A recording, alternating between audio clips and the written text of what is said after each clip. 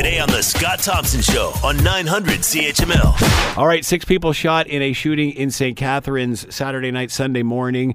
To give us an update on all of this, Phil Gavin is with us, Niagara Regional Police, and on the line now. Phil, thanks for the time. Much appreciated. Hi, Scott. How are you? I'm good. You? Not too bad, thank you. So what happened this weekend in St. Catharines? So approximately, in the early morning hours of Sunday, so approximately 2:30 a.m., our uniform officers from our St. Catharines, our 1 district office, they responded to our downtown core of St. Catharines, so an area of St. Paul Street near William Street. They responded there to just in front of a nightclub called Karma Nightclub for reports of shots being fired. When they arrived on scene, they found 6 people, 4 males and 2 females, suffering from gunshot wounds. And so it was a very chaotic scene.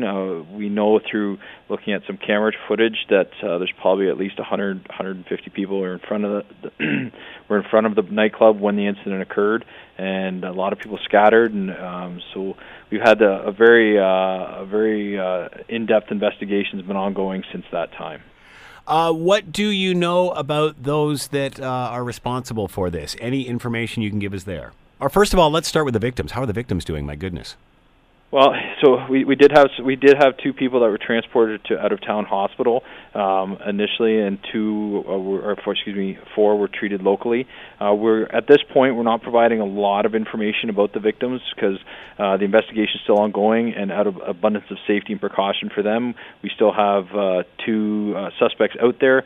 So we feel it's best for their safety not to provide too much information on them. But they did receive treatment at hospitals.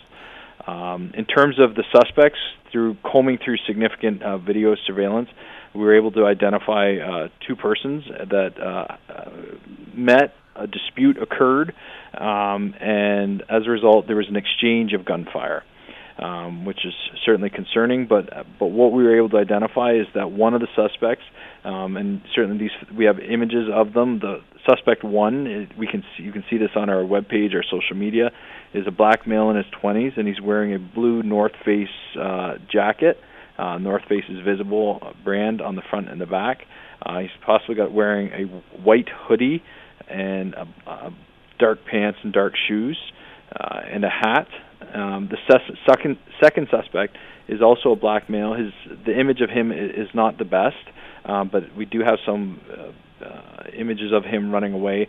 But he was wearing a dark long sleeve shirt with lighter colored pants and dark running shoes. Do you have any idea how this all got started? It happened very quickly. We don't know all the details. I mean, that's certainly part of the ongoing investigation. From the beginning of the shots being fired to the end of the shots being fired was seconds, and people were fleeing the scene within seconds. For all accounts, we're certainly trying to investigate whether these people were known to each other before or what it was, but there was a dispute and things got violent from there. Any idea how many guns were involved? How many shooters? Well, at this point, the investigation is suggesting that we have 2 suspects. So we had 2 people that were armed with firearms in the downtown core that fired those firearms. So both those people are wanted at this point. So I think that's where that piece is. So it looked like from early investigation that some sort of altercation started and then continued with this. Would that be accurate? Well, there was some dispute. We're still trying to figure out what that is. We're appealing to witnesses. We know by looking at some video surveillance that there was hundreds of people there. Yeah. And the sad reality is not many of those people have come forward. So that's a challenge for us. We can look at video and we can piece this together, but we need to hear people and hear the information they have. So our detectives are appealing to the public if they were there, and witnessed it, if they had video cameras that were running at the time. Everybody's got a cell phone nowadays and taking pictures. Certainly take a look at that footage. If you're a business in the area and you have closed circuit camera, take a look at it. We have officers who are going to be out canvassing that area today, and we want to hear from those people. Do you have a lot of video footage at this time? I mean, is there a lot of footage available of this area? So the downtown core of St. Catharines does have a closed-circuit video surveillance system or camera system in place. So that we do have some footage from that, and we're certainly reviewing it. It's a fairly painstaking process to go through because we can pretty easily identify the exact time, but in terms for investigative, you need to be able to look before and after, right? And it's a bit of a painstaking process to go through that video and try to identify people and track where they went and try and put those pieces. It's really it's a jigsaw puzzle, and we put those pieces together. So we do have some, but we absolutely we're looking for the public and businesses in the core to help us out with that. I know there's only so much you can get into, obviously, at this point, Phil, with your investigation and stuff with the media. Do we know how many were involved in the initial dispute? Where obviously there's 6 shot. Were they collateral damage? Were some of them intended targets? Do you know any of that information at this point? Well, I think that's part of the ongoing investigation. Some of the challenge we have is the 6 people who were injured or suffered injuries from gunshot wounds, so we have to find balance in getting information from them to further the investigation, but also allowing them to receive the proper care and treatment that they need, right? So it's not always a case of that as soon as it happens we can immediately talk to somebody. Sometimes there's delays when people are getting medical care. So there's certainly some pieces that we need answered and the community needs answered, so we're working through it, and we want to talk to everybody we can. But boy, 150 people, or certainly upwards of 100 people there at the time. This could have been a lot worse. Absolutely, it could. It's pretty distressing. We recognize that the community of St. Catharines, it's pretty shocking when you have 6 people injured in the busy downtown core. We want to solve it. We want to hold people to account, but we need some help in doing that. Are you surprised with 100, 150, however many people watching, more have not come forward? Is there a shortage of people coming forward at this point? In speaking to the detectives, I would say that you use the term shortage. I would probably say that that's fairly accurate. Is that they thought there'd be more people coming forward. Like they can watch the video, they can see how many people were in the area, and the numbers of people coming forward just don't reflect that. That we've said it. You were there. If you were in front of Karma at 2:30 on in early morning hours on Sunday, we'd like to hear from you. Right? You don't know what's on your phone. You could have been taking a picture of you and your friends, and you may have somebody in the background, right? Unintended, but that may be super valuable for us. Any idea whether this is gang related or targeted in any way? Well, we've certainly heard the term gang-related used in relation to this. That's not something that we've released. Right. Part of the investigation is to look at all different aspects, and if that's a piece, at this point, we don't have the identity of the people involved. So to be able to say that's gang-related is hard to do that without understanding who they are. Right. So I think at this point, it'd be probably premature to suggest that it would be a gang-related situation. This must be pretty distressing for the town, for the service, your peers and such, to have something like this happen. But I guess obviously crime knows no boundaries, no borders here. But this is disturbing, isn't it? It is, and we had officers. I can tell you that when this transpired, we had officers literally at another call for service, probably less than 100 meters away when this transpired. The officers heard it happen, and unfortunately it was in the downtown core, and you can imagine how things echo and the sound moves around.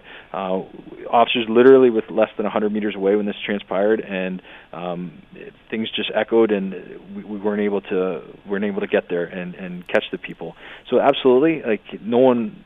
This is we want to serve our community, we want to protect it, and it's obviously a concerning thing. I mean that people see fit to do this in the downtown core, where literally people go every weekend, and there's hundreds and sometimes thousands of people down there. So obviously, and it wasn't the Grape and Wine Festival this weekend?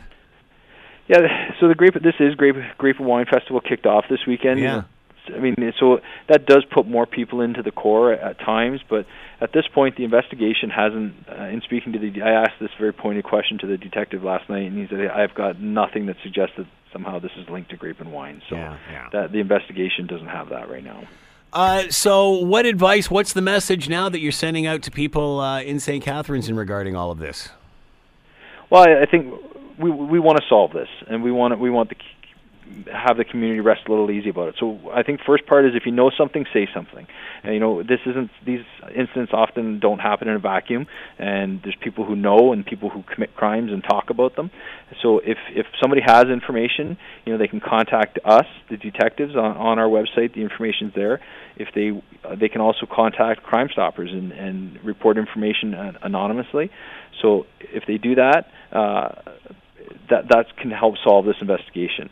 But the downtown core, this is a troubling situation, and I think we all recognize that, and we want it solved. But generally, the downtown core is a safe place. This is an incident that we want to solve and put to rest.